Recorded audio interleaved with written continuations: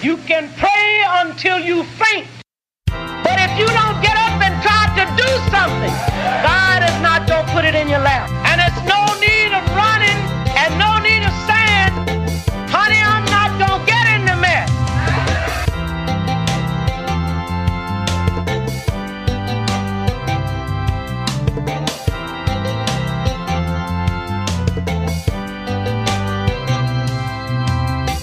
Because if you were born in America with a black face, you're born in the mess.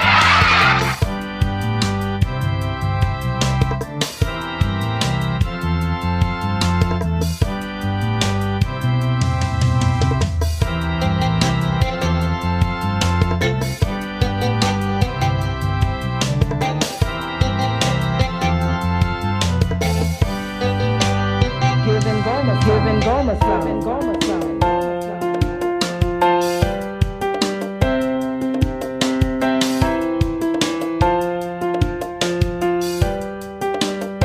Get up and do something.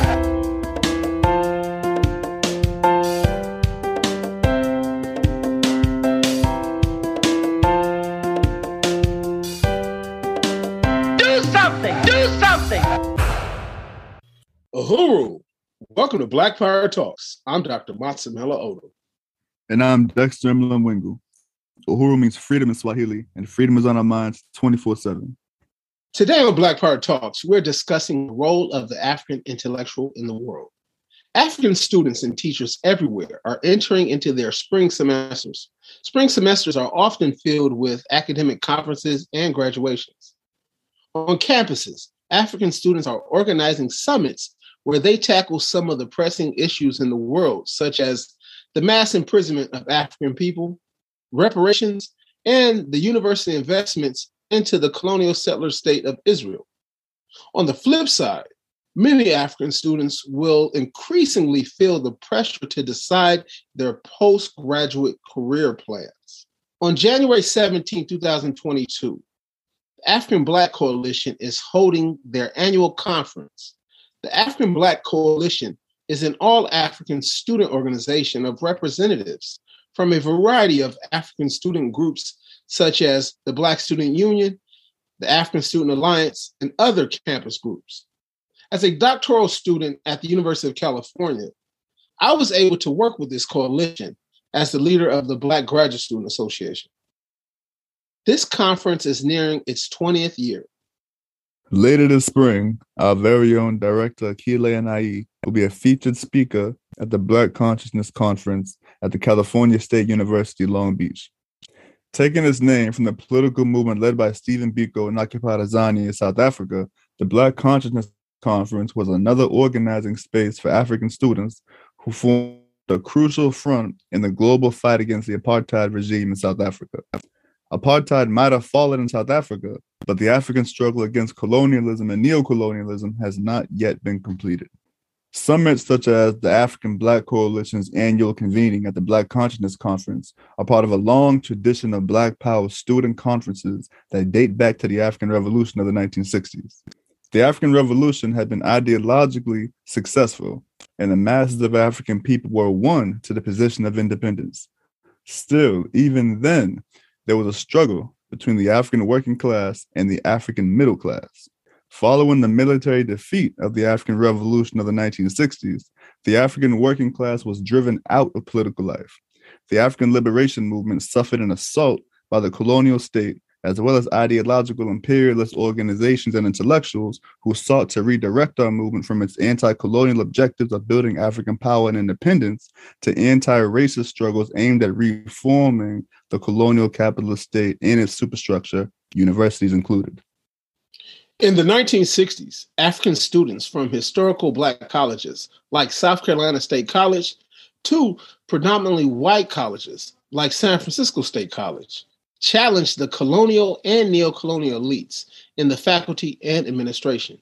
African students demanded Black community control of education.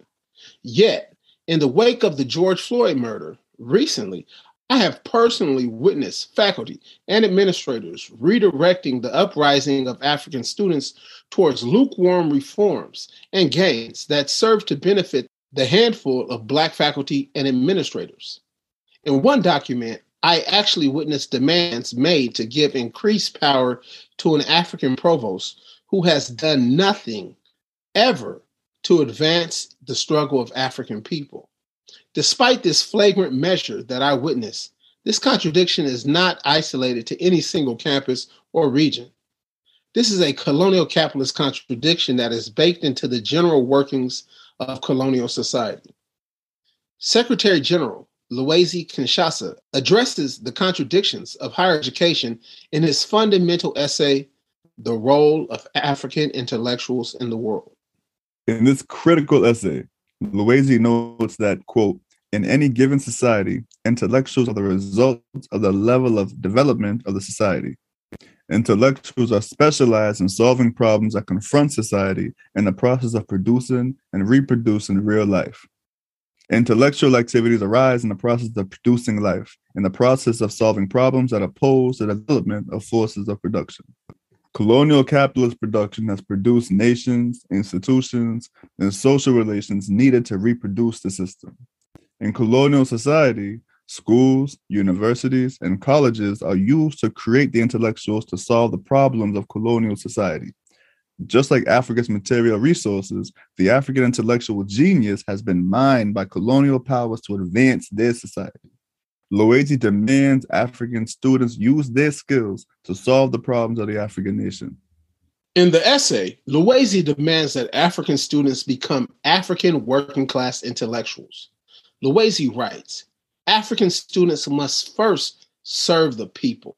Their education must be used to develop the organizational and fighting abilities of the people against neocolonialism.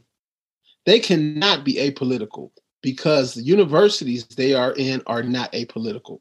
There is no such thing as an apolitical institution under slavery. You are either for or against. The commitment of African intellectuals is not to become a mental worker for imperialism. The duty of African intellectuals is to solve the problems of the people, which are imposed on us by a worldwide economic system of foreign domination known as capitalism. African intellectuals must unite with the people and plan the struggle to defeat imperialism in Africa. In his essential text, The Groundings with My Brothers, one of the greatest African working class intellectuals, the African patriot and martyr Walter Rodney, referred to this process as grounding, learning from and listening to the people and their communal wisdom, learning the local history and cultural dynamics, and reasoning together. Amilcar Cabral referred to this as class suicide. African students have begun to heed Luwezi Kinshasa's call. From the aforementioned conferences and direct actions in the U.S. to the Fees Must Fall campaign in Occupied Azania. Yet, in a 2016 essay penned by Director Tafari McGarry in Occupied Azania, in response to the Fees Must Fall campaign, Tafari urges organizers to extend action by embracing the advanced political theory of African internationalism and, quote, to turn these institutions into bases for revolutionary organization that will not be limited to student life, but will take form outside academic life too, unquote. In the first part of today's episode, we hear directly from Luwezi Kinshasa. Luwezi is the Secretary General of the African Socialist International. Under the leadership of Chairman Amali Shatella, Luwezi oversees the work of the African People's Socialist Party around the world, including, but not limited to Europe, Africa, and the Caribbean. S.G. Luwezi was born in the Congo and is currently based in London. He is affectionately known as Mwalimu, which means teacher, for his extensive knowledge and engaged storytelling about the history of the world's peoples. In part two, we talk with Soliana Bikel.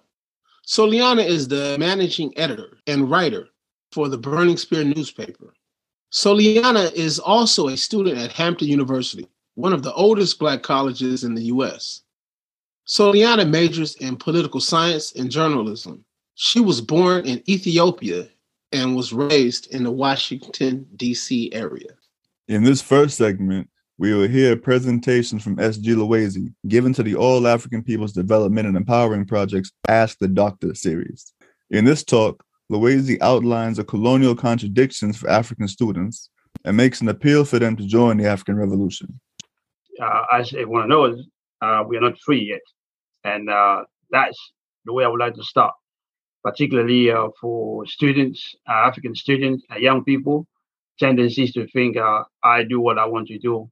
I do as as I like. No, Africans are not free. This has to inform everything we do. African continent is not free.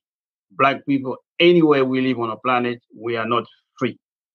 This has to be really clear. Otherwise, we get confused. We will be acting as the oppressors. No, we are not free at all. It's a myth to think that Africa is a free continent. And African student needs to know one thing.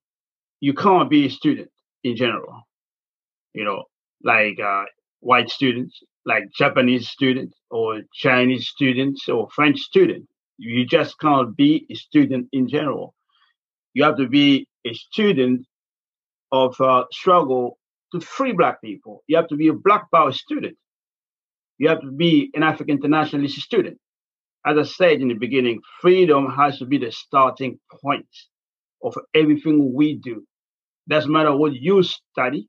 It doesn't matter where you're coming from, where you're born, how you look like. As long as you're Black, as long as you're an African, the starting point has to be freedom of Black people. And we also have to just make sure that when I say you can't be a student just in general, because the white students are not students in general. So the Japanese or the Chinese or the Russians, they are not students in general. They have mandates to implement, to pursue. If you're a Chinese student, you know very well, if you're studying science, they want you to to understand how to carry out cyber war, how to do space war. They want you to do that. They want you to understand nanotechnology. So you're not just a Chinese student in general. You have a mandate from the Chinese government, from the Chinese society. And we African people do not have legitimate government anywhere. So we don't have a really legitimate mandate to carry for us to be free, because our organizations that used to organize Black people freedom, they've been destroyed a while ago. You know about Malcolm X, you know about Lumumba, Fred Hampton and son, killed, movement destroyed. So when I say we, me, Dr. Isha, Dr. Masamela, and the others, we are part of a movement. We are part of a party that is carrying out the legitimate mandate of African nation. And we want African students to embrace, to join us in carrying out the mandate, because we represent the best interests of the African nation. We represent the material interests of the African nation. And it's really fundamental for us. We know how important it is for students to know their past, to know their history. You have to know your history. That's true. You have to know that the calendar we're using today is our calendar. We made the calendar. The calendar we're using today, it was in use some 4,236 years before Christ. You need to know those things. You need to know that things like the Greek civilization is a myth. For simple reason, the Greek didn't even have a writing system. Their own alphabet is our alphabet, is ours. The paper, we invented the paper. You need to know those things and so on. But what is really important is you have to be part of a movement to recapture our freedom, which means our future, so that everyone can be proud, can be happy to see life in a Black skin. So nobody's depressed or powerless or demoralized and things like that. So you have to be part of that movement, not just to know your past, to know our past, but to recapture our future. Because if you don't have a future, it's not good enough just to know we were great in the past. It's not good enough. So you have to be a dynamic, a living part of a new movement we are building to recapture our future. That's really fundamental.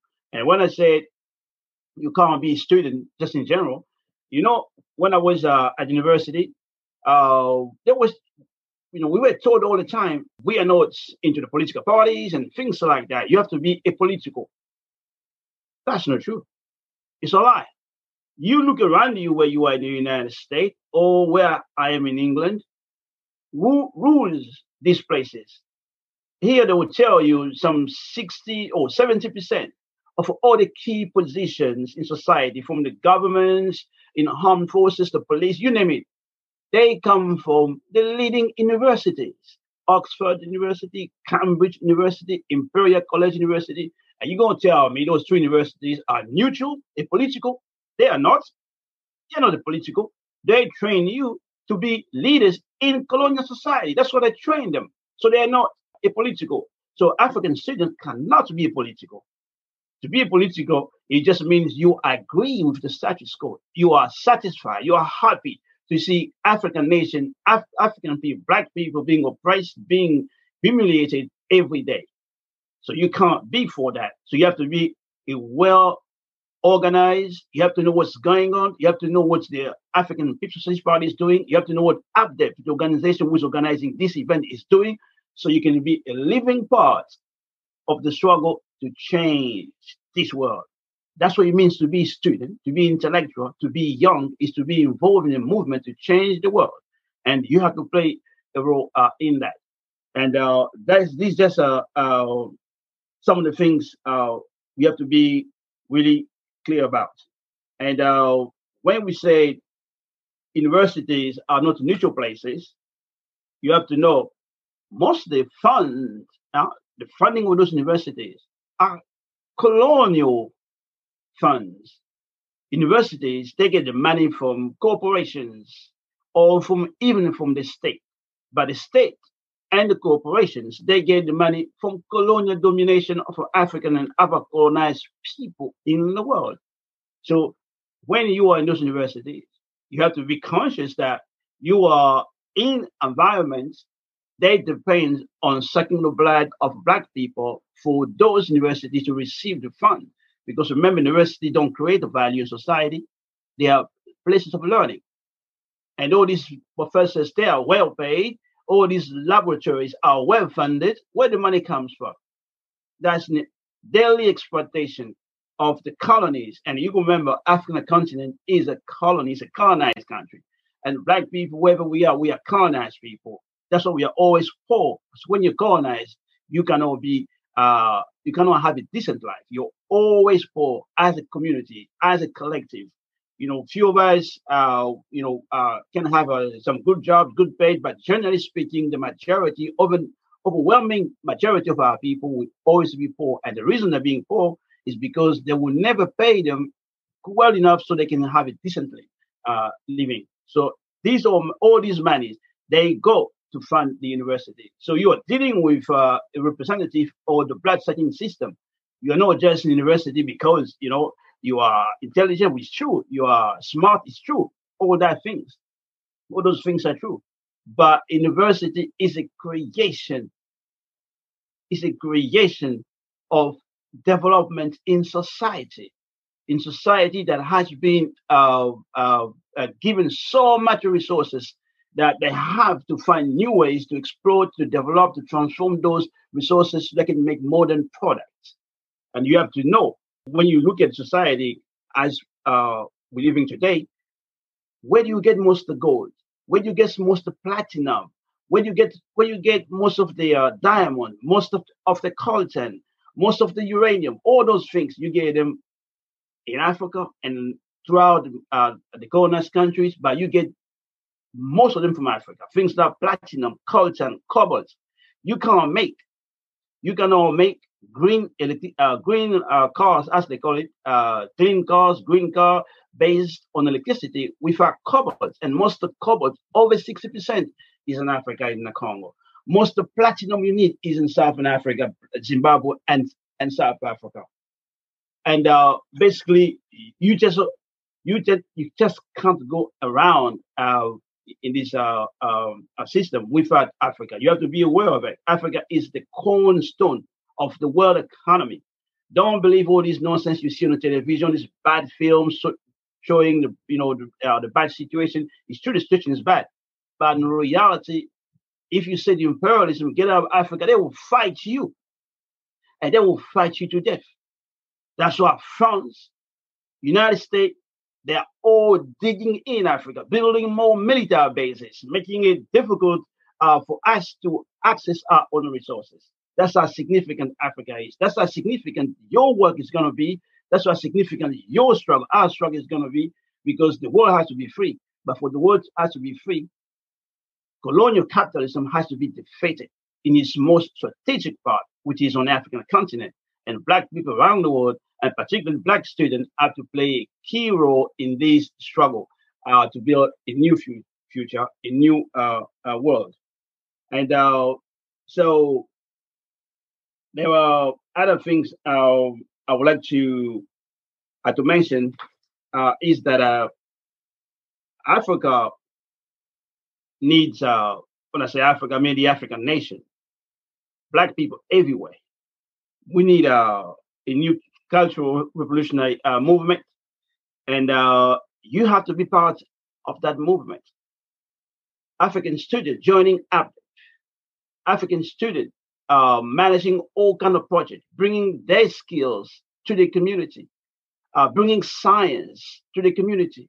So the African community everywhere, we have lively debates, discussions, understanding science, discussing, COVID-19, what's the truth about that, discussing all other issues that the people need to know, so that our scientific and also technological, about scientific level is developed.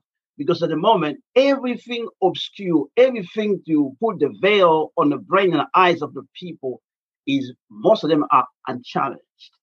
You have all kind of opportunities, all kind of preachers, anything goes in the Black community. So, except science. So we need to bring science in our community. And the African student, since you are the ones who are in university, grappling with all these new concepts, all these sophisticated concepts, the people need to know about it, because when you understand it and you come back to the community, you break them down. You make it understandable, digestible by the people, so they begin to understand our rights.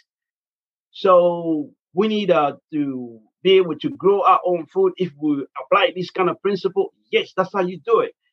We can fix all our old cars ourselves. If we have training on how to fix a car, all these students studying mechanics, they can give training. The same with computers. Everyone uses computers. Everyone uses electronic stuff.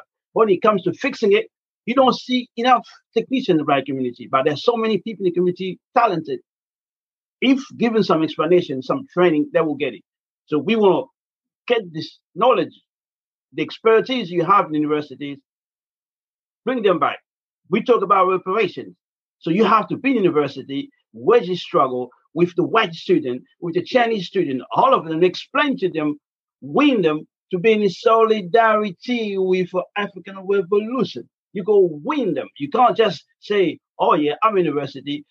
They love hip hop. Me too. My brother is a rapper. So you have a good time. That's not enough. Being young means having a good time, but being young, it means preparing for the future. So you cannot allow everybody just to enjoy Black culture without anything in return. And anything in return means they have to be in solidarity with our own agenda, our own programs. That's some of the things that we need to take to university. We have to define the debate. What is the debate in university? What the debate is going to be about in university? This is the job of a young student, African student. They have to define what the debate should be. We will bring all the issues. We have massive imprisonment of Africans in the United States. The chloridone is this product the French has used in the Martinique and Guadeloupe to pollute the river. Chlordecone. You go bring those things there, the genocide in the Congo. You go bring that university, the looting of Africa. You go bring that university. So you determine, you set the terms, what is the debate in a university, as opposed to going to university and finding out what everybody else is doing and you joining in, or allow the Democratic Party to come and define the debate and looking you up in the discussion, is racism bad in the US? Or racism bad in France? How can we do, How can we defeat racism? Things like that. We don't want to wasting our time on discussions like racism. Everything has to do about power. We want to be students dealing with power. We have things like the debts. How can African students be in debt? When our labor build universities, when universities are funded with the money stolen from Black people around the world, how can we be in debt? Most of the gold come from us. Most of the diamond come from us. You name it. Most of those resources come from us. How can you be in debt? We already paid for our studies 1,000 times. So all these are part of the struggle. So to be African student, is to be involved in the struggle, because there is not a way you can shape the future. There is not a way you can capture the future if you're not part of the struggle. And you have to privilege collective success. When you're smart as the African student, they will work on you. You are so different. You're so smart. We have some, careers laid out for you. They want to make you, take you to Wall Street, take you to laboratories to make submarines or aircraft, things like that, that isolate you from your people, from the community, from the struggles. That's no success. If it's a success, that's imperialist success. Because all your skills, all your knowledge, everything you have developed, you have learned, created, will be used against African nation and against the vast majority of colonized people in the world. You don't want to do that. You don't want your creativity. You don't want your skills, your knowledge to be used against the people. You want your knowledge to be part of the struggle to raise the political, organizational levels of the people. So when you're in university, there's nothing wrong to be known as a fighter for African people. There's nothing wrong with it, because you have to be aware that the United States government, the United States colonial society is in permanent crisis, in a state of permanent crisis. The French colonial society, the French ruling class, the English ruling class, the English colonial society, they are all in a state of permanent crisis. African students have to be informed by that too. So our job is to take the opportunity they're in crisis so we can deepen that crisis, which means while you're organizing, you're working collectively with your friend to be smart in school, to pass your exam and so on, but you are working to bring everybody together to serve the needs, to serve the mandate of the revolution of Black people. Also, part of what you need to realize, and that's really critical, because being a student, it means not being opposed to the African working class. It doesn't mean that. Being a student does not mean you're enemy of the African working class. Being a student does not mean that you are above the African working class. That's how we were educated. We were told, be somebody. And be somebody, it means what? Having jobs like white people, being in the government, and things like that. What does that mean, being African student? For example, if in most African countries, over 60% of the budget is consumed by cadres of the neo-colonial society, which means students who graduate, they become cadres to solve the problems, not for Black people to be free, but to solve the problems for colonizers and their accomplices of the African people bourgeoisie to maintain the Black people in colonization permanently. And that's how you get paid, because you are a cadre to maintain Black people in domination. That's not a good job. That's not a good career. That's not a good feeling. You go home every day, you look at your children, and the only job you do is to maintain the status quo. And that's what to be cadre under neocolonialism is. It doesn't matter if you see you're honest or not, because neocolonialism is a system of domination of Black people for the benefit of white nation, which is a colonial state. It was born like that. And it can only maintain itself as a colonial state, stealing the resources of Black people and other colonized people around the world. So what I'm trying to say, you have to go back to the roots, to the foundation, to the source of power, where the wealth that mesmerizes everybody comes from. The wealth you see around you is generated by the working class, by the African working class and other colonized working class people. But the African working class, as I said, is the cornerstone of that. You have to go to them, go back to them, live with them. They need you, and you also need them. For you to be a student, to talk tall, to stand tall, to have dignity, you must be part of a free nation. Just like the Chinese student, the Indian student, they talk tall because they know whatever they do is to benefit their nation. They are clear on that. But we, whatever we do, is to serve corporations, parasitic corporations, which are hostile to Black life. They are opposed to any dignity, any dignified Black life. So you have to go back to the African working class. That's where everything happens. That's where everything we want to do to succeed, it has to start from the people, from the African working class. And when we say from the African working class, you understand that we live in a modern world. And if we organize ourselves very well, we have everything we need to build a modern Africa, a modern African nation, where the needs of all Black people on the planet will be fulfilled and satisfied. Africa has everything you need. When I say everything, Africa has everything.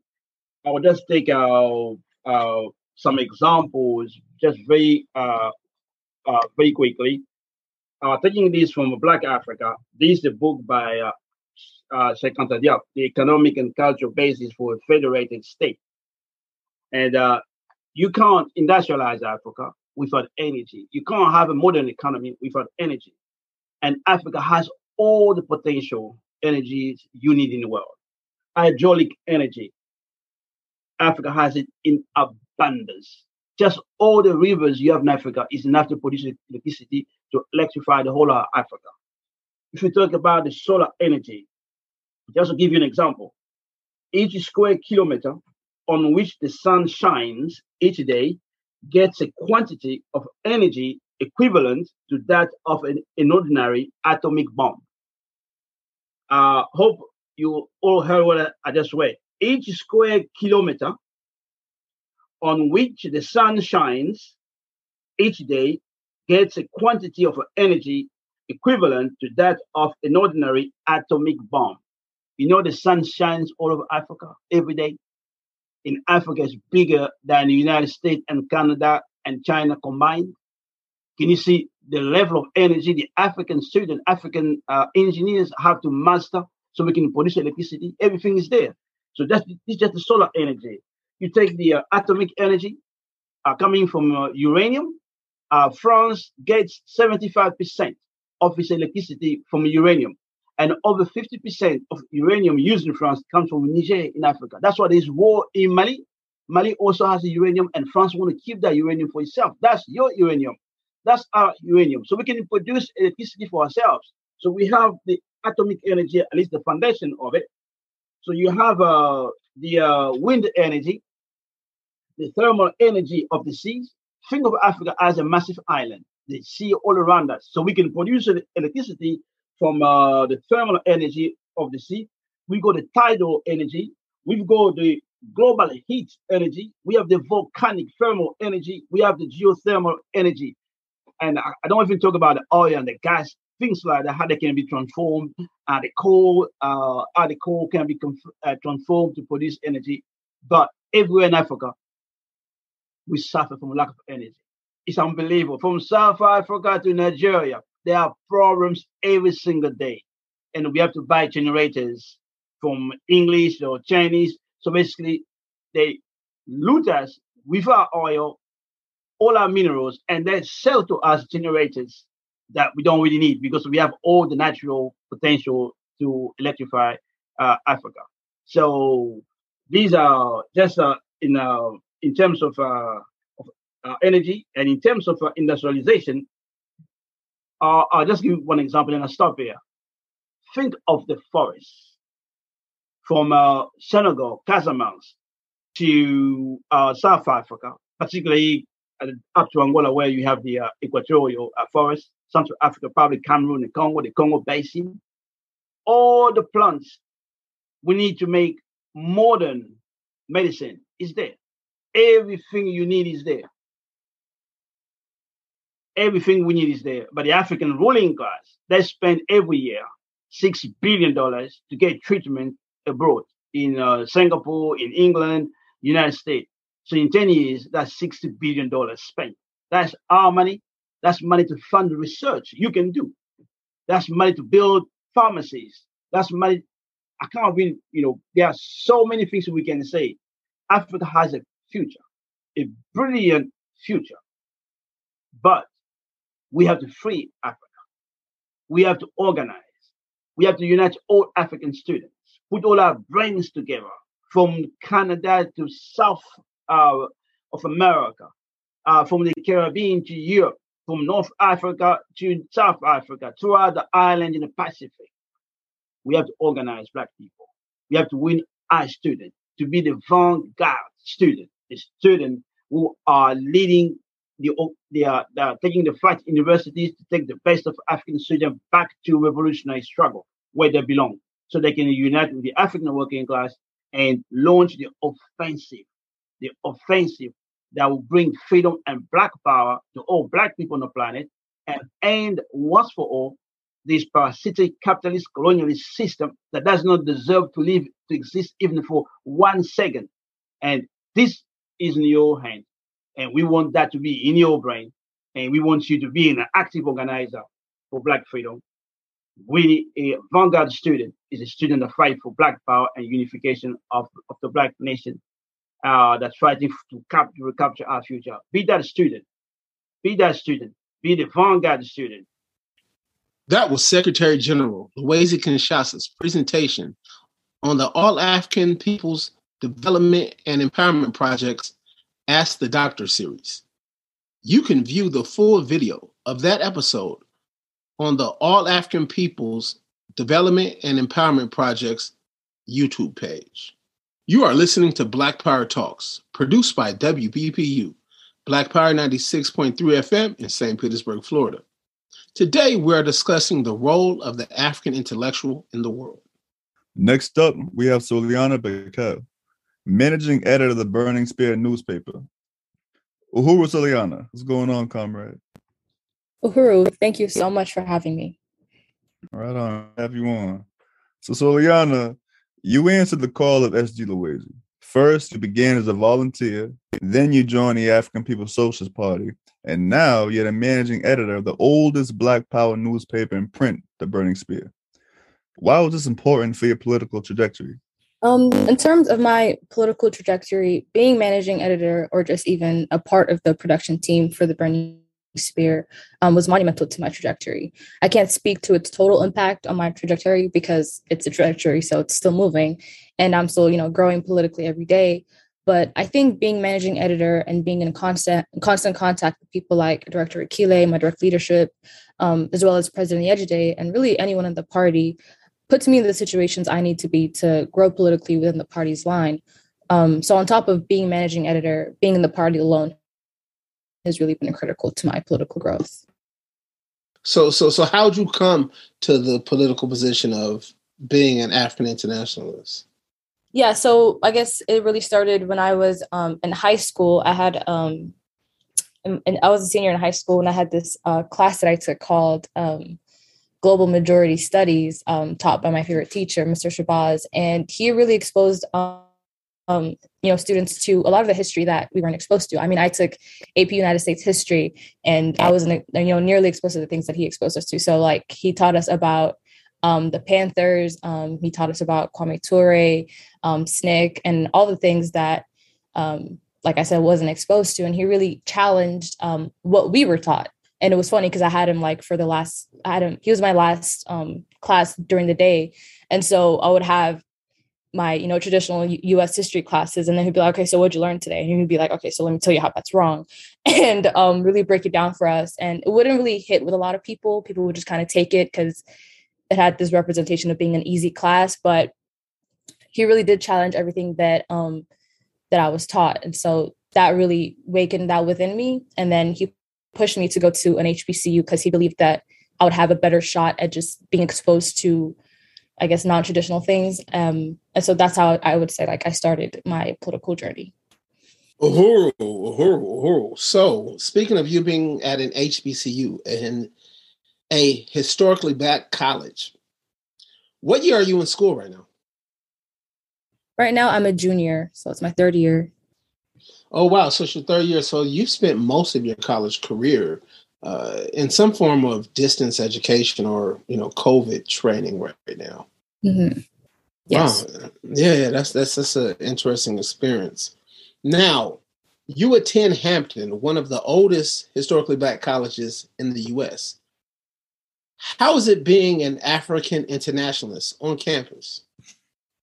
Isolating for sure. Not to say that there aren't politically active folks on campus. There for sure are, but most of the time, the political analysis of, their experiences as Africans in the U.S. usually ends with this liberal line, this idea that there is redemption or liberation through the law, or sometimes it's just like straight contradictions. Like some will agree that there is no redeeming this country for Black people, but turn around and vote for Joe Biden and get mad at me because, my politics are consistent. So despite being around, some Black folks, you got to, contend with that neo-colonial petty bourgeois contradiction that, we can be saved because we have a Black vice president or something.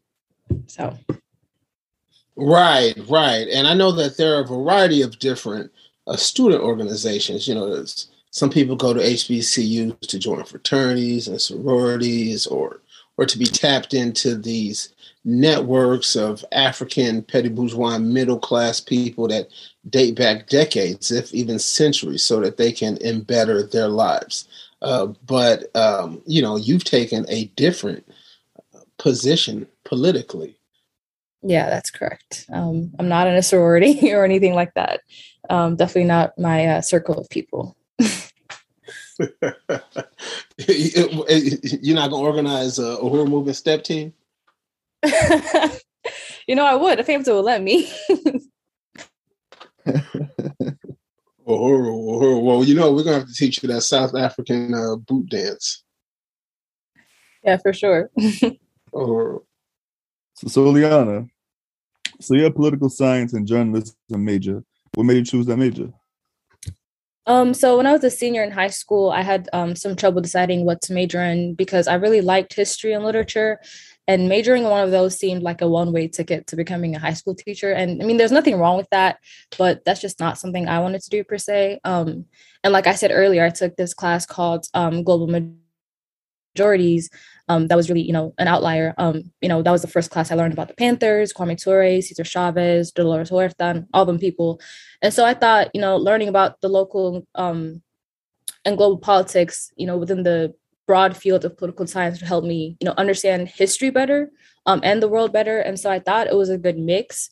And so based on my experiences in high school, kind of feeling like I wasn't exposed to the things that I should have been, I just trusted myself to learn about the things that I knew I probably wouldn't learn in college either. And so, and so I thought political science would be a safer route in terms of just being always disappointed in my schooling system. And so, I was kind of proven right. My freshman year of college, I took one African-American history class, and we went directly from the civil rights movement to intersectionality, which, makes no chronological sense, but that's, literally what happened. And so I thought that, I guess doing political science would help me better, I guess. Yeah. So, this is a major that originally drew you to volunteer at the Burning Spear. How'd you find the Burning Spear newspaper? So yeah, I do actually minor in journalism as well, but it's actually kind of the opposite. I didn't add journalism as a minor until last semester. So that was kind of recent, but that came from my love of writing, but definitely my experiences in the Burning Spear as well. I was with the newspaper before I became a journalism minor. And I saw potential for, a practical application of whatever useful thing I might learn. Right. And it's actually, my experiences in the newspaper that wanted me to do journalism in school. So, in recent years, we've seen a huge rise as far as student activism. So what actions have you been involved in? Unfortunately, there hasn't been anything on campus, speaking to Hampton University, that I could be involved in, because Hampton doesn't really encourage that. They're very hush hush or almost totalitarian in terms of the rules that they have for students. We can't like organize and like, let's say if we have something against the university or even any like political issue that we want to address as students, if we congregate and, do like a rally or, a silent protest, even, that's like breaking some kind of, guideline. And so trying to organize that, let alone actually doing it, is like super difficult because they'll just kick you out. That's happened before. So Hampton just doesn't embrace that. So you have been involved in actions off of campus, though. I know you recently attended the BIBC March, the Black is Back Coalition March. How was that experience? That experience was definitely a first for me in terms of just being out there. And since I, was with the newspaper at that point, I, had to, talk to people and do field reporting. And so that really was an amazing experience for me, because I really got to kind of do the practical part of being in the newspaper as well, like actually doing something and then reporting it, for everybody who probably wasn't there or was there. So yeah, that experience was definitely also meaningful to me, because that was the first time I got to see a lot of people in the party that I've met through Zoom. That was the first time I saw Director Keelan. That was the first time I saw Matsamela. So that was really meaningful to me. Yeah, that was probably one of the best days. Uhuru Solana. Now, you were born in Ethiopia, correct? Yes, that's correct. Now, if I'm correct, your first article in the Burning Spear was on the neo-colonial crisis in Ethiopia. Yeah. In his article, The Role of the African Intellectual in the World, S.G. Luwezi demands that African students become African working class intellectuals and solve the problems African people face. Understanding this, why was this an important article for you to write? Understanding this, role of African intellectuals, right? The role of using your intellect to work to, better the conditions of Africans was really crucial to me, because if I didn't understand that, I would, be going to school just for myself at that point. And as much as job security is great, I don't want to be that African that just, climbs that corporate capitalist tower and eventually becomes a part of the petty bourgeois class. And so that article was important for me to write, because it needed to be understood, especially with Ethiopia, that colonialism, the drawing of arbitrary borders, the somehow silly idea that Africans over here are different from the ones over there, was the central contradiction, that caused all the problems that we witnessed, especially because it's a problem that's instigated by, the historic problems by, certain, quote, ethnic groups. The problems that were, constructed, right, from, European colonialism. So I think, if I remember correctly, the article ends, with this idea that there is no, quote, Ethiopian solution, right? Ethiopia was constructed the same way other African countries are constructed and arbitrarily named. So I think understanding this is crucial to be able to analyze the situation correctly and not buy into this dangerous idea that, somehow things will be better because a new politician was elected, especially with Abiy. So yeah, it was definitely crucial. Oh, thank you for that, comrade. So Liana, you're a student and you're also a revolutionary. Why would you say that it's important for African students to commit themselves to the African liberation movement? What are some things you think they can be doing on campus and in the community to achieve this objective? Definitely. I think aspects of class suicide for sure, because, joining the intellectual class is, really a path to becoming part of the petty bourgeoisie, if left unchecked, especially. But, this question really makes me think of what Kwame Nkrumah said, revolutionary and first president of Ghana. I think he answered this question really well in his book, Handbook of Revolutionary Warfare. So I'm just going to quote him real quick. So he says, "The youth belong to the revolution. Our universities, colleges, and schools and enemy-held and contested zones can become centers of revolutionary protest. Students should establish close links with the workers and provide the spark needed to set in motion demonstrations, strikes, boycotts, and armed insurrection. Effective student-worker cooperation can paralyze a reactionary power structure and compel change. In liberated areas, students must constantly guard and revitalize the revolution. on our youth depends the future of Africa and the continent's total liberation and unity. And I couldn't have said it better myself, because, you know, as a student who, you know, thinks this way, you can't find peace with, you know, your current situation, the current situation of every African. And so I think if we're able to, at least as students, beyond just, you know, learning the ways of the world, I think it's important to, you know, try to make, like he said, you know, these enemy held contested zones as, you know, centers of revolutionary protest in any way that we can. And so I think that's the way that students can commit to the African liberation movement. Ooh, thank you. So I really want to appreciate you being on the show today with us, comrade. I think this is, if I recall correctly, I think this is your first appearance on Black Power Talk. So, you know, we want to ask you, do you have any parting words for us? Anything for our listeners? Yeah, sure. I just really want to thank you all for having me. It was such an honor. You know, I don't really love talking about myself all that much, but I do appreciate the space. So thank you. Right on. Appreciate you, comrade. You have been listening to Black Power Talks, produced by WBPU Black Power 96.3 FM in St. Petersburg, Florida. Today, we discuss the role of the African intellectual in the world. Our theme song, Get Up and Do Something, was written and performed by Likia Ngoma.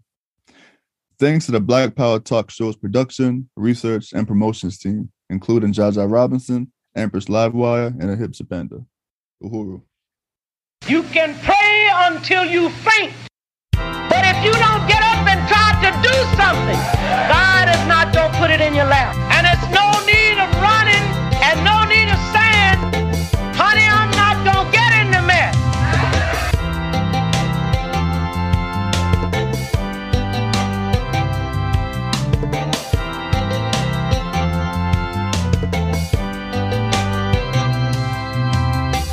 Because if you are born in America with a black face, you're born in the mess.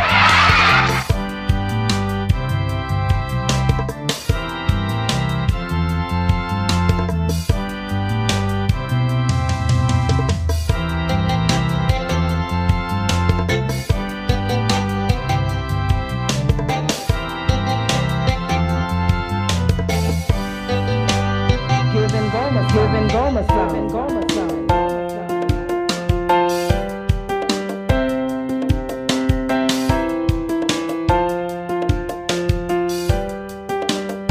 Get up and do something.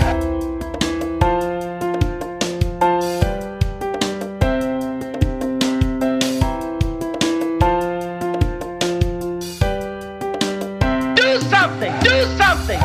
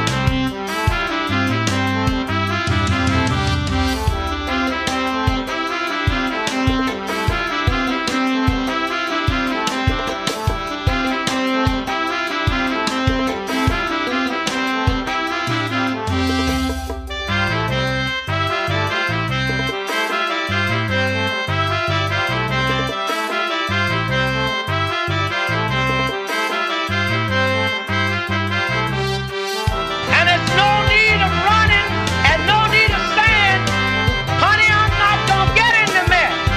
Because if you were born in America with a black face, you're born in the mess.